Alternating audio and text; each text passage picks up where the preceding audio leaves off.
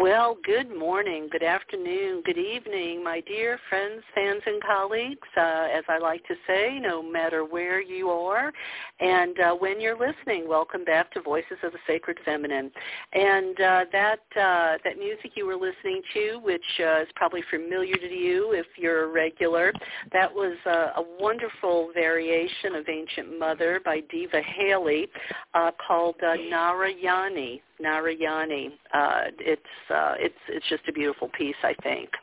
And I want to say welcome to Voices of the Sacred Feminine. And today my guest is Robin Corak. She's the author of the book Demeter. She's also an end-of-life doula, a Reiki coach, and she's going to be talking to us about her extensive knowledge of Demeter, who's a Greek goddess. You probably heard about her in your mythology classes or ancient history classes, I guess, in when you were in grade school. But trust me, they barely scratched the surface of these goddesses that you might have heard about. We'll delve deeper than anything I think you probably learned in, regular school classes because the significance of goddesses just isn't talked about in our educational systems. We're going to talk about the mother wound, what Demeter can teach us about grief and loss, and how Demeter wields anger and vengeance and reconcile that with her image as the nurturing and loving archetype. Demeter is important related to social justice, and we'll discuss how she might become part of one's spiritual path. And Robin also wrote the companion book, if you will. I'm calling it that. I don't know if she does. But she's also the author of Persephone, Practicing the Art of Personal Power. And you might remember Persephone is Demeter's daughter. So, Robin, welcome to Voices of the Sacred Feminine. Thank you. It's so great to be here. Well, I'm so glad to have you because, part of what I feel like I've wanted to do with my life is share with the mainstream world as much as possible why goddesses are so relevant and, how they can improve our quality of life, knowing about them, having them, in the center of our knowledge base, whether that be just spiritually or intellectually. And I know it made a big difference for me. I mean, I grew up in the Bible Belt and didn't know about any of this. And when I discovered it, I was like, wow. Wow, it almost felt like a conspiracy to keep all of this from us. And I wondered, have you ever had those thoughts? Yeah, so it's interesting. When I was younger, because Persephone has always felt like she's kind of been lurking in the background of my life. When I was younger and we would learn about mythology, it was very surface level. And I distinctly remember being told that, these were the myths that the Greeks made up to explain what they couldn't explain. And so it was kind of, there wasn't a lot of attention given to the in-depth analysis of the myths. And as I got older and started to do that myself, I found there was just a huge reservoir of just guidance and lessons that we can learn from working with these goddesses. Yeah, absolutely. And if, and the shame of it is, I feel like this almost should be a class for women and for men, because the shame of it is if you don't have a reason to delve deeper, you miss so much, and so much of it really is about, women becoming whole, about them being empowered, and so it's a shame it's not more widely understood and respected out there in the mainstream world, unfortunately. I agree.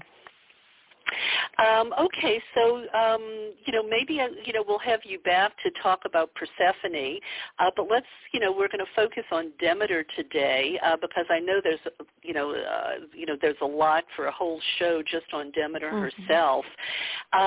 So are you, a priestess or academic? What drew you, I guess is where I'm going with this, the actual question, what drew you to the Greek goddesses, and are they your primary two? So I think I've always been interested in the Greek goddesses. I would consider myself a priestess of some of the goddesses that I worked with and a devotee of others. I've always been fascinated by their stories. And while I also work with Celtic deities, the thing I like about the Greek deities, in addition to the fact that some of the myths are just so outlandish that you can't help but be entertained, is that so many of them have human foibles as well. And so part of what inspired me to write Demeter is I had finished the book Persephone, and all of a sudden I started getting these taps on the shoulder from Demeter. And I kind of liken it to, being with someone and meeting their mother for the first time. And so I followed that. It was just very interesting, Demeter coming to me and saying, okay, you've been hanging out with Persephone, but I need to talk with you now. And so I started going down that path and realized that there is really not a lot of in-depth information on Demeter. There's definitely more information I have found on Persephone. And so I started to go down this path of working with Demeter and writing the book about her. And what I found, as I often find, is that the timing was perfect for everything that ended up coming up in my life while writing the book. It just perfectly fit with the lessons I needed to learn and the guidance I was able to get from Demeter. So. That's pretty cool. And I have a feeling some of the things we're going to talk about by the end of the conversation, I will say the same thing to you about, because, this interview was delayed, and I think I probably have questions for you today that I might not have had for you a few months ago. So, yeah, it is, divine timing. It's quite an interesting mystery. So let's start with, so what we generally learn about Demeter, it's that myth about losing her daughter. We know she's the grain goddess. I learned that there are three versions of the myth of her losing Persephone. One is the matriarchal version, one is the patriarchal version, and then I'm forgetting what the third one is. I think it's where she willingly went down into the underworld to be of service to the people there.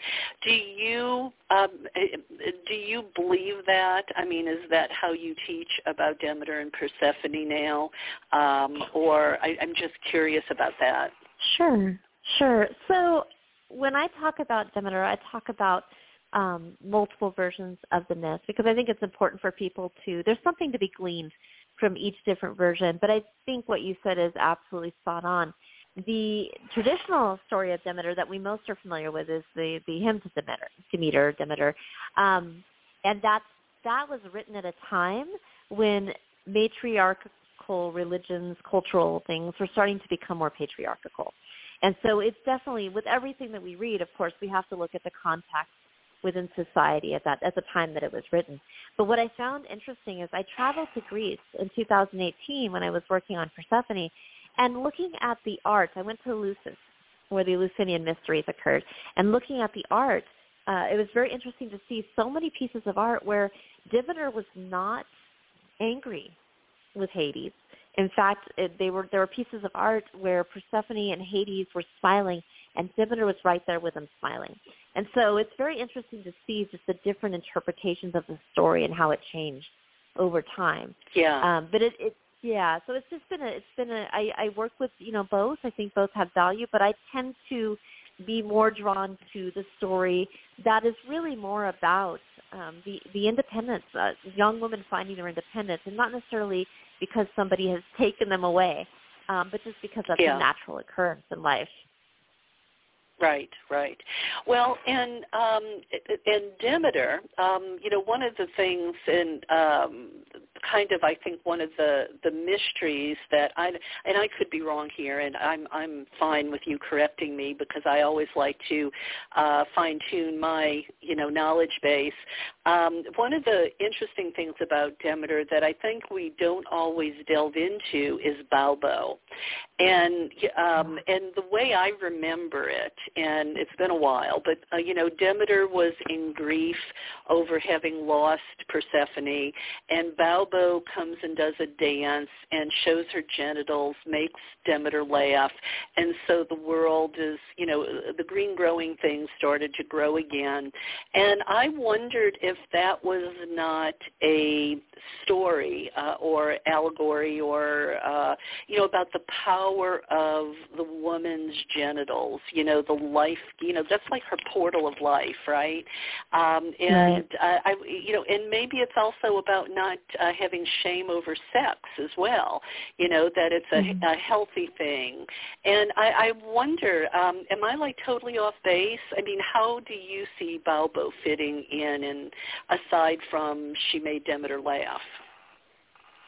Yeah, it's very interesting because if you read the myth on a surface level, Balbo has a very minor role. But when you really start to dig into it, there's a reason she's there. And there's a reason that she's the only one that can make Demeter laugh at that point in time. And I do think, as you said, there is a connection between her being very sexual and very, showing her genitals and things like that as a giver of life, in a time when Demeter, who is normally a giver of life, is very depressed and has shut everything down. So I definitely think there is something to that. I haven't delved into her as much throughout my research of this, but I did find it very interesting. And she was important enough that she was included. She had a big role, a major role in the Eleusinian mysteries. So there was always somebody that acted out Balbo in the Eleusinian mysteries. Oh, okay. From what we can tell. From what we can tell. Yeah. And I want to get to the Eleusinian mysteries too. But before we leave Balbo, for some reason it's making me think about the pig motif. I know when people used to go to attend the ancient rituals of Demeter and Persephone, and we should say that they were around for thousands of years, and we treat the Eleusinian mysteries as if they were just a blip on the screen. People would go with little piglets, cleanse them in the river, and then I think offer them up at the rituals. Do I have that right? You are correct, yes. And what was the significance of the pig? I mean, do we know why the pig? Well, I'm going to do a little bit of just opining here, so I can't tell you that this is exactly the reason. But I suspect that there were different, animals and crops that were of great importance to people at that time. And so usually when you brought a sacrifice, it was truly to be a sacrifice. It was something that was important to you. So I tend to think of it as that pig being something important that you're sacrificing.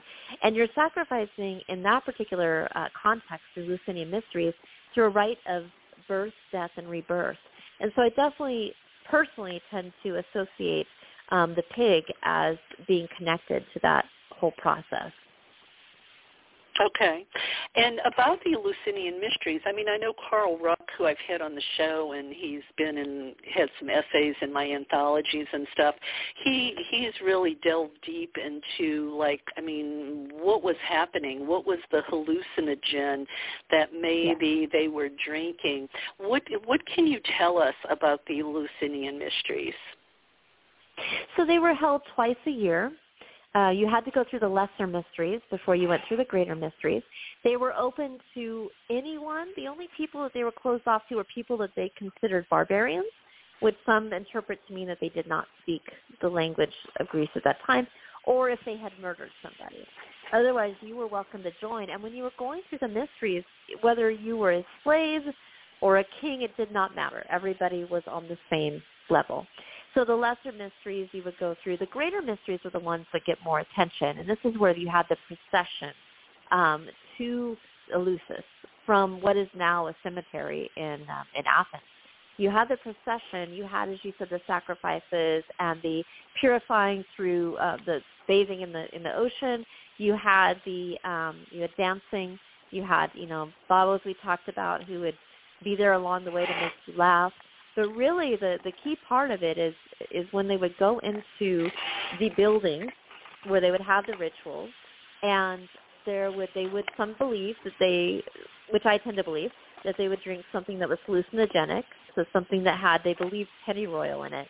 And there would be this reenactment of birth, death, and rebirth through the story of Persephone. And, we don't know everything about the mysteries because there was a very strict rule that you were not to talk about the mysteries after you went through them. In fact, some people have been, or there was record that they would be exiled if they talked about it. So we don't know all the specifics. But what we do know is collected over time is that a lot of the people who went through the mysteries indicated that they felt a sort of peace, a coming to peace with the concept of death. They weren't as afraid of it anymore. So something happened during the actual rites of the Eleusinian mysteries that it seems somehow enlightened people on the natural cycle of birth, death, and rebirth to the point that it allayed some of their fears. And we know that it was very, very important.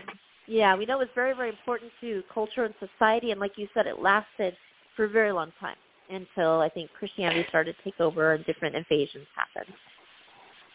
Yeah, and I bet it didn't. Well, you wonder if it added to the allure or it helped it go away.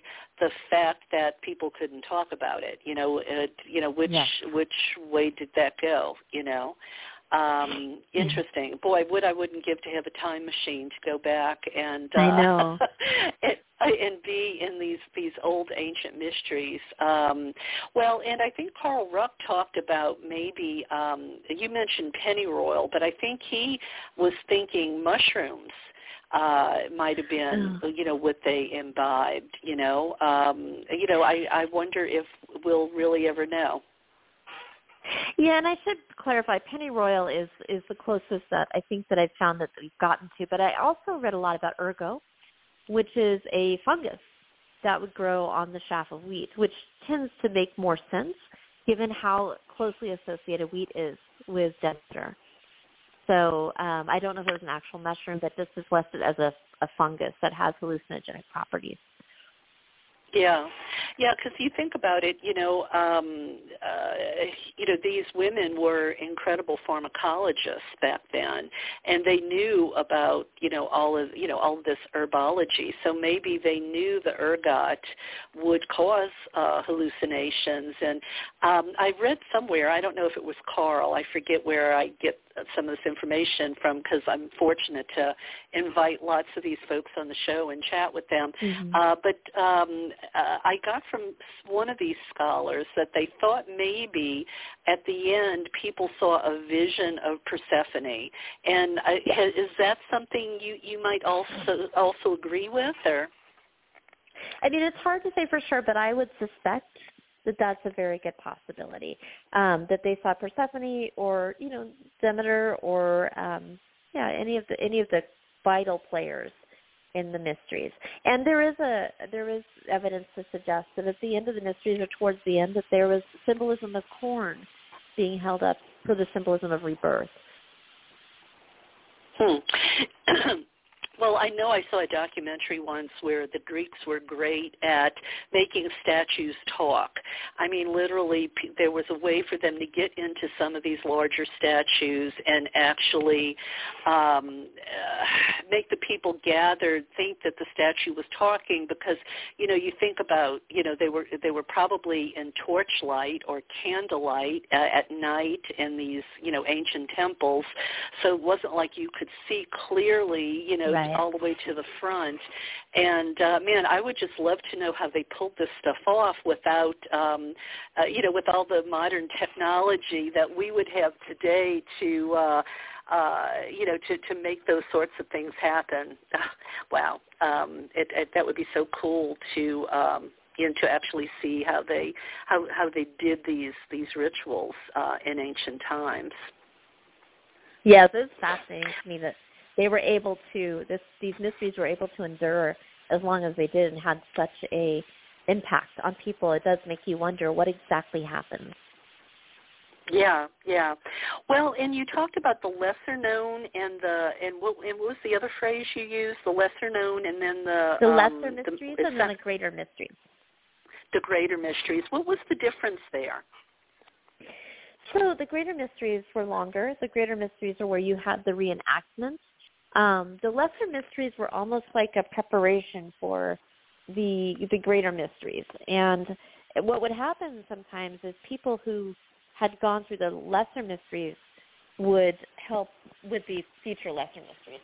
But basically, they would gather in the same area, I believe, the cemetery where the greater mysteries start out. But the reason that they had the lesser mysteries was for purification. So people had to purify themselves before they could undergo the greater mysteries. And they had to wait a period of time because these happened at different times of the year. And for me, I think part of that, too, is that, you know, when you have a mystical experience or you undergo a rite, you need to have that time afterwards to integrate what you have learned or what has come to mind. And I think being able to take that into the greater mysteries was really important. That's a really good point. Well, and I'm wondering too, you know, in your book, you know, one more thing about the different rituals and things. Were any of them just for women, or were they all for both sexes, like the Eleusinian mysteries? You mean I'm sorry, which mysteries? The Eleusinian mysteries, or are you talking about other sites? Just in general, the rites, you know, the rites and rituals of Demeter and Persephone, were they mostly just for women or no? It appears that most of them were for women. There's a specific rite to Demeter, and that one was for women only. And in fact, some of the rites that were just for women, like there were pretty strong consequences if a man showed up. So, but the greater mysteries and the lesser mysteries were inclusive of both genders. And one other thing I will say of interest that's interesting, the lesser mysteries would take place in the spring, and the greater mysteries would take place in the fall. And what I found very interesting about that, with all the symbolism of Persephone and the pomegranate and Demeter, the fall, of course, is a dark time of the year when everything is starting to grow fallow. There's not a lot of growth, and so it's more of the I think, going into the season of death, for lack of a better term. And yet, when you look at what was so important to the Greeks, their crops and everything else, these were things that were kept under the earth. So there were riches to be found in the dark times, in the darkness of the earth. You mean because, like, the seeds were marinating under the earth and, you know, in the spring they would burst forth? That is definitely a part of it, but the other part of it is that they took the crops that they harvested during the growing time, the growing season, and they stored them a lot of times under the earth during the winter. Oh, I see. Okay, I didn't grasp that. Okay, so so are you also saying that the you know, the rituals, the mysteries, it sort of followed the agricultural cycle or the cycle of the growth of the wheat? That's what it appears to be, the agricultural cycle, because it definitely is a seasonal agricultural mystery. So it would make sense that that they would follow that same time period. Okay. And do we know much about the priestesses of Demeter and or Persephone? I did not dwell as much into that, but what I do know is that there were certain roles that were assigned for the greater mysteries, and these roles oftentimes were passed down from family to family. And so it would be, from mother to daughter again. It was very rare, from what I could tell, for anyone not in those original families to play a major role in the mysteries. Excuse me. And did that also, was there wealth involved? Did you have to be of the, upper class and elite to be priestesses in the temple? Do we know? I don't know the answer to that, but I will tell you that for the mysteries themselves, there was no expectation of every economic group mingled together during those mysteries. Okay. And in your book, you talk about the lesser-known mysteries of Demeter, where Demeter, gets angry and she wants vengeance, and I assume that's about Persephone being, stolen away. Maybe we think in some of the myths by Hades. Do some people have trouble understanding that? Do they want her to just be this, mother crying, crying in her beer, so to speak, and, they can accept the grieving right. Demeter, but not the angry Demeter?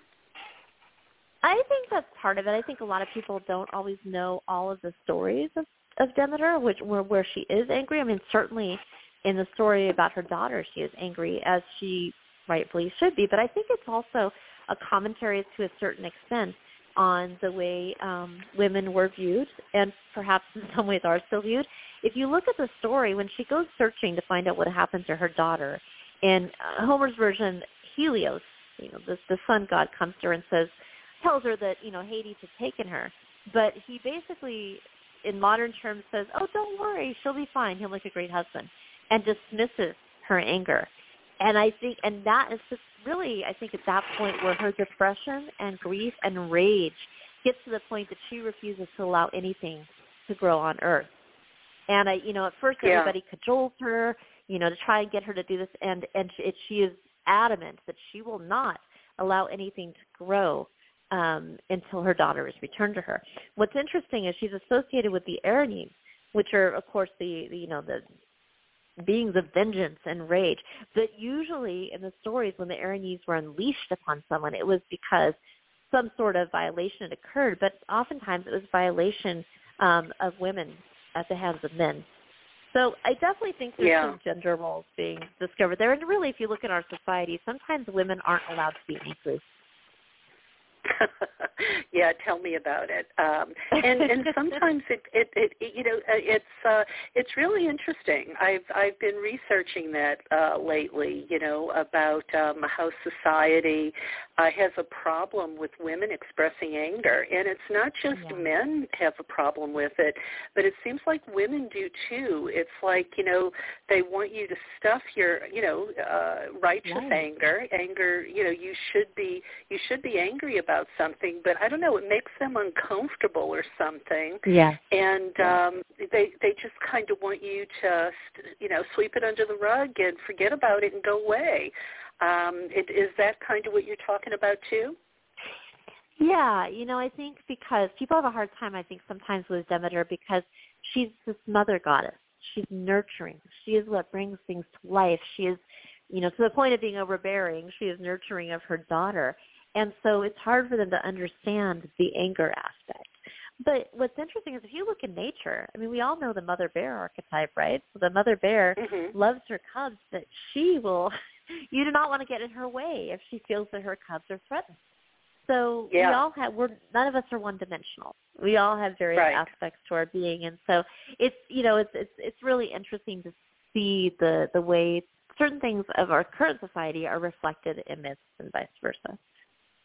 Well, and speaking of that, there's something called, I don't know if you're familiar with it, but there's, along this idea of anger and, anger being stifled, that sort of thing, or anger looked at as a negative emotion, there's something called white women's tears. And, you'll find black and brown women talk about it mostly, and it's how they've had to stifle their pain and injustice in the world because maybe talking about it makes white women uncomfortable, or white women's tears can be, used woman on woman too, to deflect and or maybe to put one person's emotions above another. Is that something you've encountered in learning about this, anger versus nurturing Demeter, to reconcile it? Yeah, I think it's very interesting that you bring that up because I also, amongst the many things I do, I'm working, doing some consulting right now for businesses trying to be more inclusive, work with diversity and equity and inclusivity. And I definitely have come across that as well, where in the past, and maybe not consciously so, but there have been times in history where white women's tears have been weaponized against other cultures. And so I think there's also very much I think as a society in general, we're not super comfortable with anger. And we're especially not comfortable with it from women who are supposed to be nurturing, life-giving, loving, all of those things. And so I definitely think that there's some, there is, I think it is hard for people, and I think it's hard sometimes for women to know how to deal with their own anger. Yeah. And so any kind absolutely. of discomfort there is kind of deflected. And I think that's definitely something, because I think, they say that depression, which Demeter obviously went through, she had all the signs of depression, they say it's anger turned inwards. And I find that a very interesting concept because I think that, anger, we tend to view it as this horrible, destructive thing, and it can be. But there, as I talk about in my book, there are ways that anger can be productive. Yeah, and you don't want to turn it in on yourself because I mean that can make you sick. That could make you depressed. I mean, dis-ease. I mean, I think the body-mind idea that we, I think most people have come to understand if your emotions, your psychological state can make you physically ill or, that sort of thing. I think it's really an injustice if you expect someone to, if you stifle their anger, I guess is the easiest way to put it, or you try to play down their anger if they feel like they've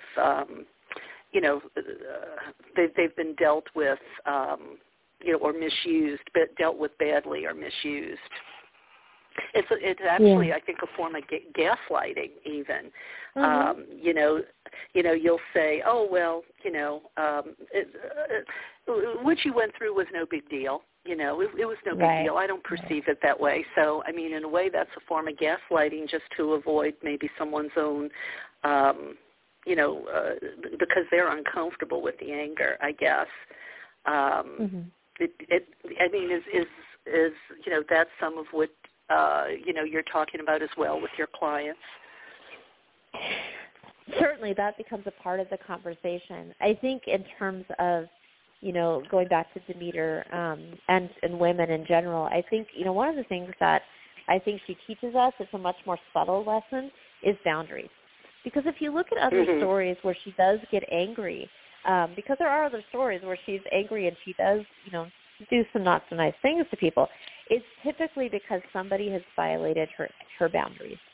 And so I think in a way, if we, it teaches us to know what our boundaries are and, set those boundaries so that we don't get into a situation where we're bottling so much up, and we are less likely to be in situations where where that anger builds up to the point where it's unmanageable. Right.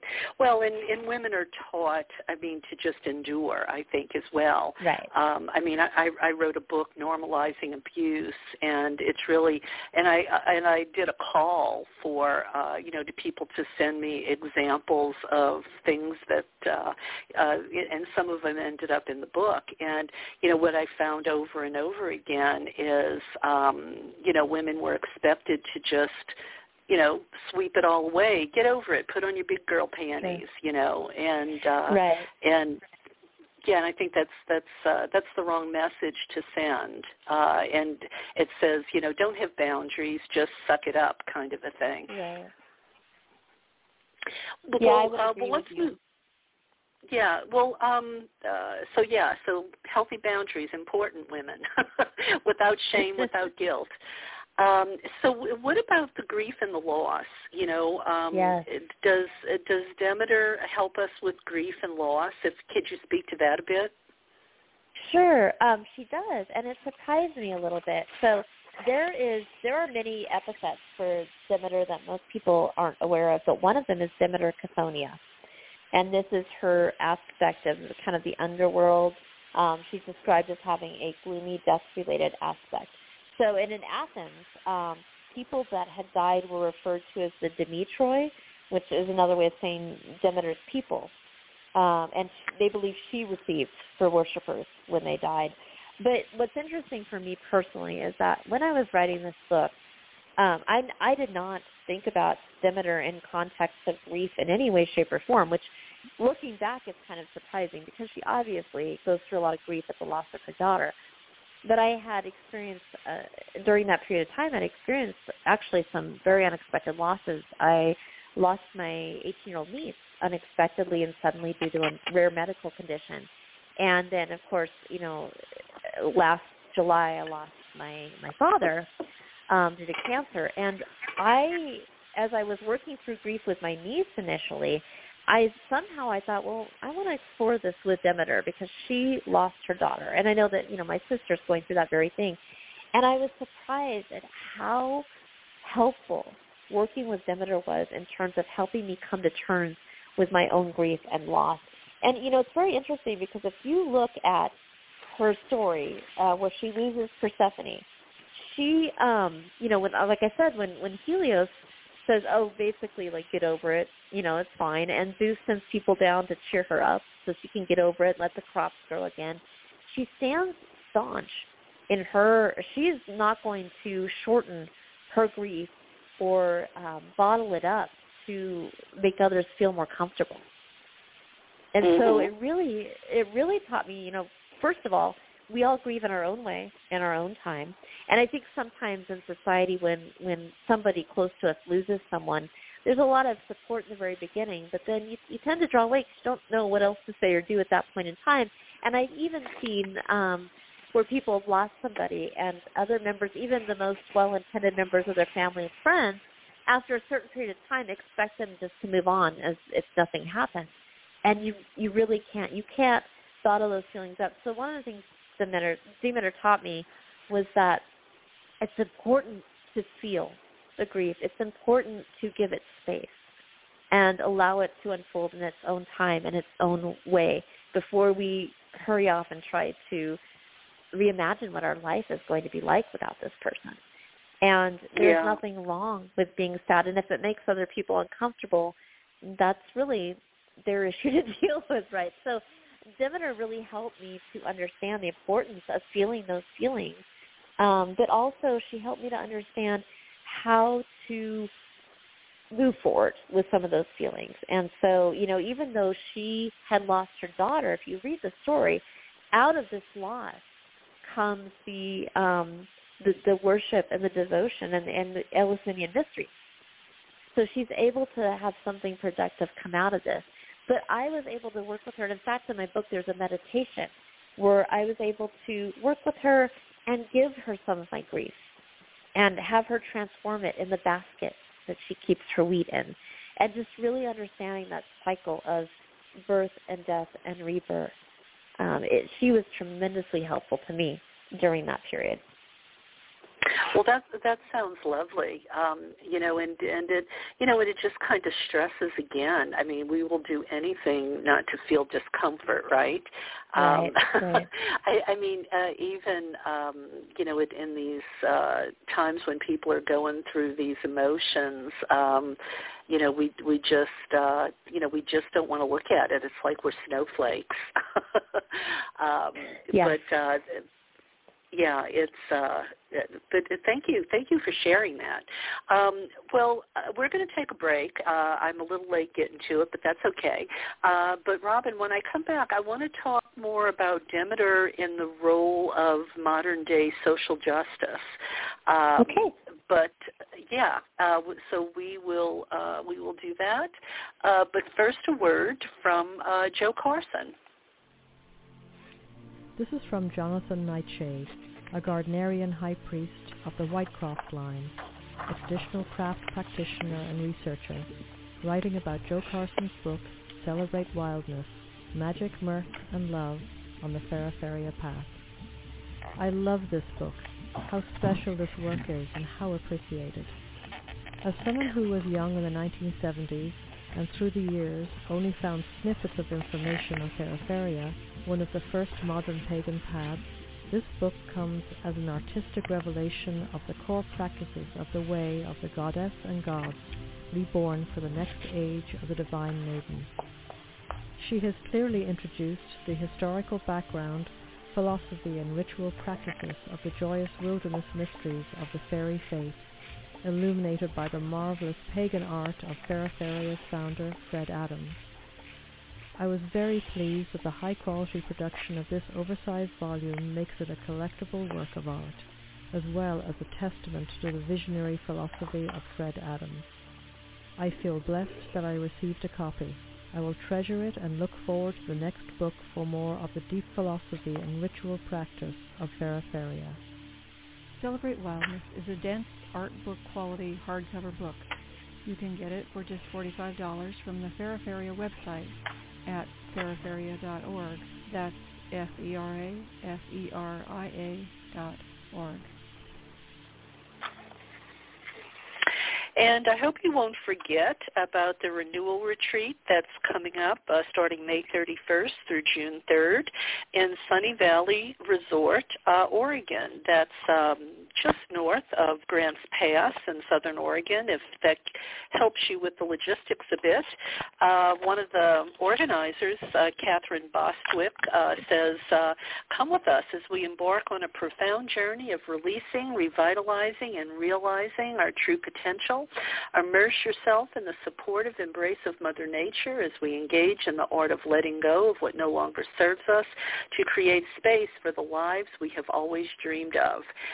They're going to do a really great retreat out there, and they're going to give you tools to bring home with you so that all of the good stuff that you practiced and learned when you were there, you can actually continue it so that you can foster holistic well-being when you return home. So if you're interested in that, please do contact Kate. Her email is Kate Bostwick, CateBostwick @gmail.com. And guess what? I am actually going to be a facilitator at that event. I am going to be talking about herstory, women's agency, and in the wounded feminine a bit. So I will see you there if that's something you decide you want to do.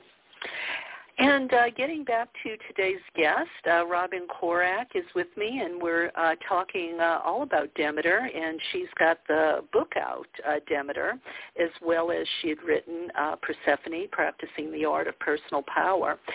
So Robin, tell us about, Demeter as a great archetype for social justice in contemporary times. Sure. So what most people don't realize is that she had a role in ancient Greece as it related to social justice, as it related to making up policies and rules. And it's fascinating to watch her story from beginning to end because she goes through a period of grief, she goes through a period of anger. But the anger ultimately within us and within her gives way to setting boundaries and making things right. And in fact, once we allow ourselves to feel some of that anger, it can facilitate profound transformation. If you think about it, when she just says to all of the gods, I'm not going to let anything else grow until my daughters return to me, Demeter is not usually thought of as being a powerful goddess. We usually look at, Zeus, for example, as being very powerful, and certainly he is the father of the king of the Olympians. So I don't think in the story, that really, in the beginning, the other gods and goddesses really worried too much about what Demeter was feeling. And yet she brings them all to their knees, because without crops, there will be no human life. And without humans, there will be no one to worship the gods and goddesses. And so it's a fascinating look at how she was able to hold those in power accountable and challenge the patriarchal ideals that were causing harm, just by her willingness to stand staunchly in that piece. And I think there's a lot to be learned from that. She had an epithet of Demeter Thesmophoros, and in that aspect, she was the lawgiver. And so she was associated with policies. And actually, Christine Downing, as an author, says that cities, she looks at it as though cities are the gifts of Demeter, because they look at her, or many scholars have seen her as one who gives pleasing ordinances to cities.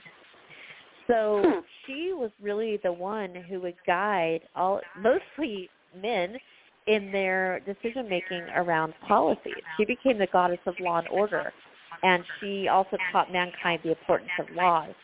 And it's really interesting if you look at the parallels between her role as a goddess of earth and working in balance with nature, but also working in balance as it relates to society and to policies and laws. She was likely concerned with laws or actions that align with nature's principles. And would this be going too far to say it was also a parallel to the abduction of Persephone? I mean, I know you saw artifacts where everyone was smiling, so maybe it was consensual that she went down into the underworld. But could there also be something along the lines of abduction was the catalyst for her being about social justice? Yes. That's why I think it's important to look at different versions of a myth, because they all have their unique things to share with us. And I do think that's part of it. And I think that she taught all the Olympians a bit of a lesson. But as it relates to us today, a lot of her advocacy was about laws that weren't working, that were made by men but that weren't working. And so as followers of Demeter, it relates us to be able to go and take some of our anger and turn that into fuel for righting wrongs and enacting or helping to enact laws that are more just. Yeah, because until she got angry, nobody cared about Persephone being abducted, right? The only person that cared was Hecate. Yeah. Yes. And it makes me think about the Me Too movement, for instance. I mean, would we be talking about the stuff that came up in the Me Too movement if women hadn't just got sick and tired of it and angry? Right. Yeah. So what would be some ways that people can maybe connect with Demeter and work with her as part of their spiritual path? I always recommend reading the myths, and journaling is a big thing for me. I know that's not for everyone, but you can make a simple altar dedicated to Demeter. I did that in the very beginning with just a piece of, you can get like the wheat that you get at the craft stores or things like that, and a candle. But I also think for some people that love to garden, that is a great way to work with Demeter, is to care for some living plants. It can also be in her law, her lawgiver aspect. It could be working in advocacy issues. It could be working in a women's shelter. So there's a lot of different ways. Also visiting her sacred sites. If you're not able to go physically, which many of us aren't, trying to visit her sacred sites in meditation. and just exploring and seeing what you learn. And so there's a lot of ways that you can work with her. Okay. And, one other thing I wanted to ask you, and I forgot till now, the mother wound. What is the mother wound, and how does that relate to Demeter? What does it teach us? Yeah, so traditionally, the mother wound is defined as the wound that happens when you are a child and you do not have a mother figure that is able to care for you or is able to see you. So a lot of times this happens with people who maybe have parents that are having some mental health issues, or maybe they have a mother that has some substance issues, or they're ill a lot, to where the child almost has to become the parent. So that's the traditional explanation. I tend to think of it more broadly, because if you look at Demeter, her thing is she's actually a little overbearing. And so I think that there are wounds that exist when you have a mother figure who, not always intentionally, tends to be overprotective, or in some way can make it challenging for us to achieve our own independence. And so, and this mother wound happens not just when we're children, but it resurfaces at periods in our life, such as when, if we align very strongly with Demeter and we're going through menopause, or we have empty nest syndrome. That's another area where there's a connection there. And so working with her to understand her role, what she learned, she ultimately had to let Persephone be her own person. So she can help associate what we're feeling. She can help us understand, and she can help us learn how to let go and how to see ourselves, how to mother ourselves, particularly if we did not get that as a child. That's a big piece of it for me.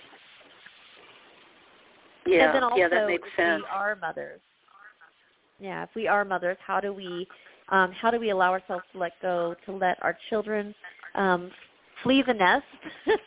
That's a very hard thing to do. And how do we redefine and have fertility, not just as it relates to childbearing, but in those years of our life where we aren't a mother, how can we put that energy into projects or things that bring us joy? Yeah.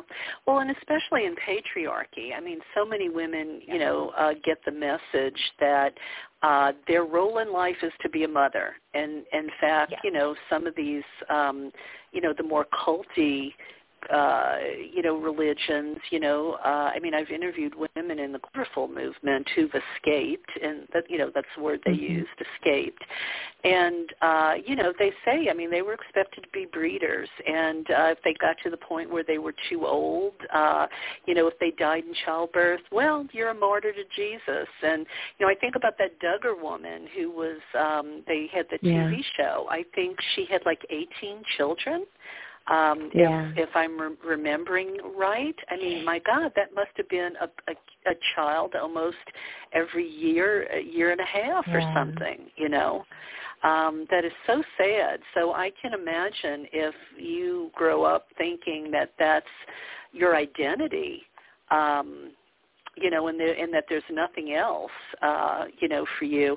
I actually took a class at the Kabbalah Center once, and we were talking about the gender, and I had one of the teachers tell me, use the analogy of a computer. And he said, well, a computer, you look at it, what is its job? Its job is to be a computer.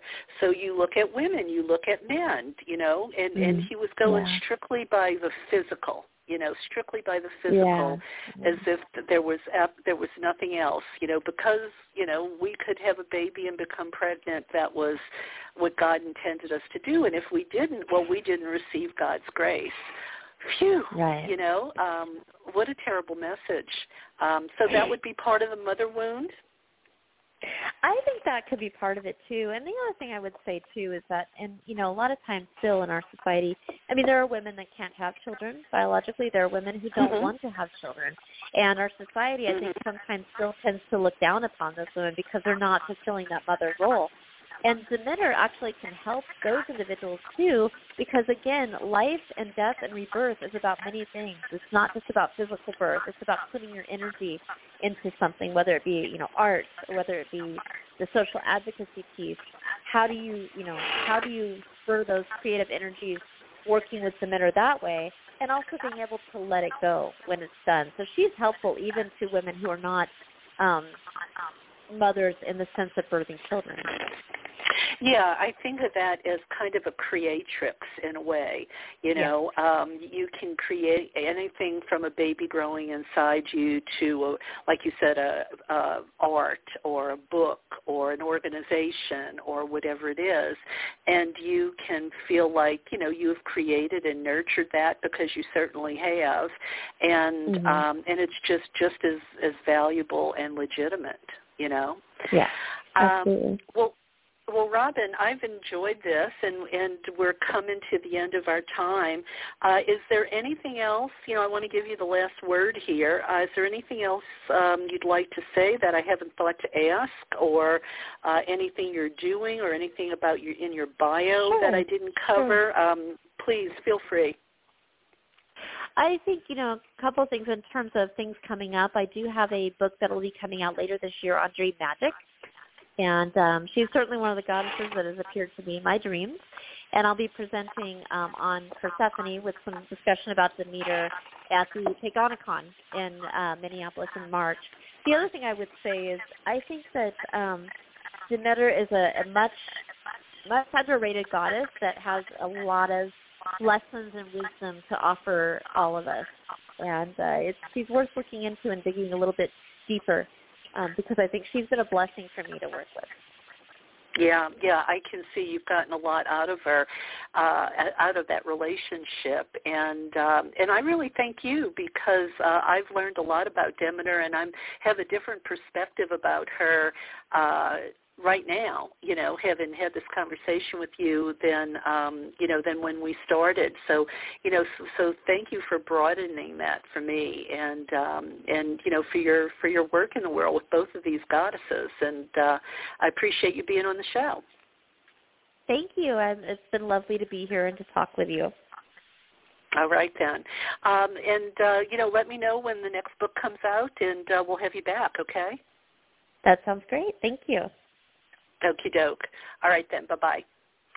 Bye. And before you go, listeners, Jo Carson, she's shouting out at me one more word. Hang on, and then I'll be back with you on the other end. This is from Jonathan Nightshade.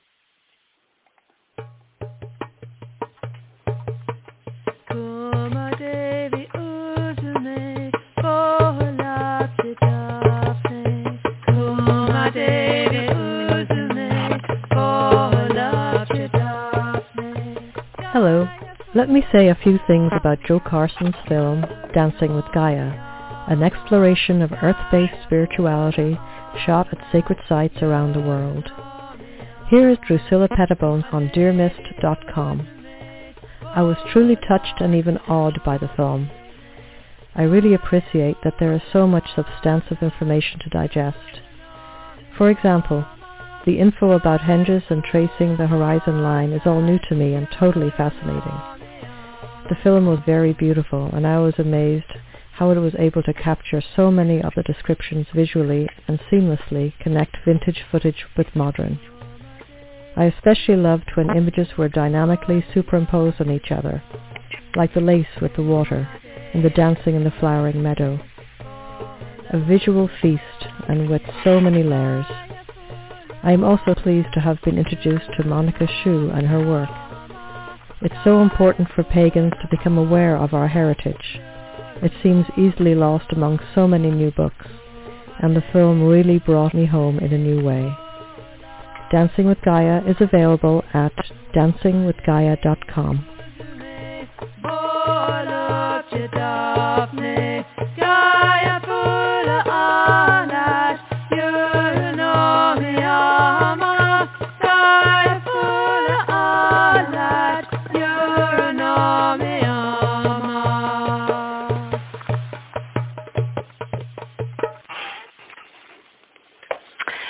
Well, that about does it for me today, everyone. I want to thank you for tuning in. I hope you enjoyed the show.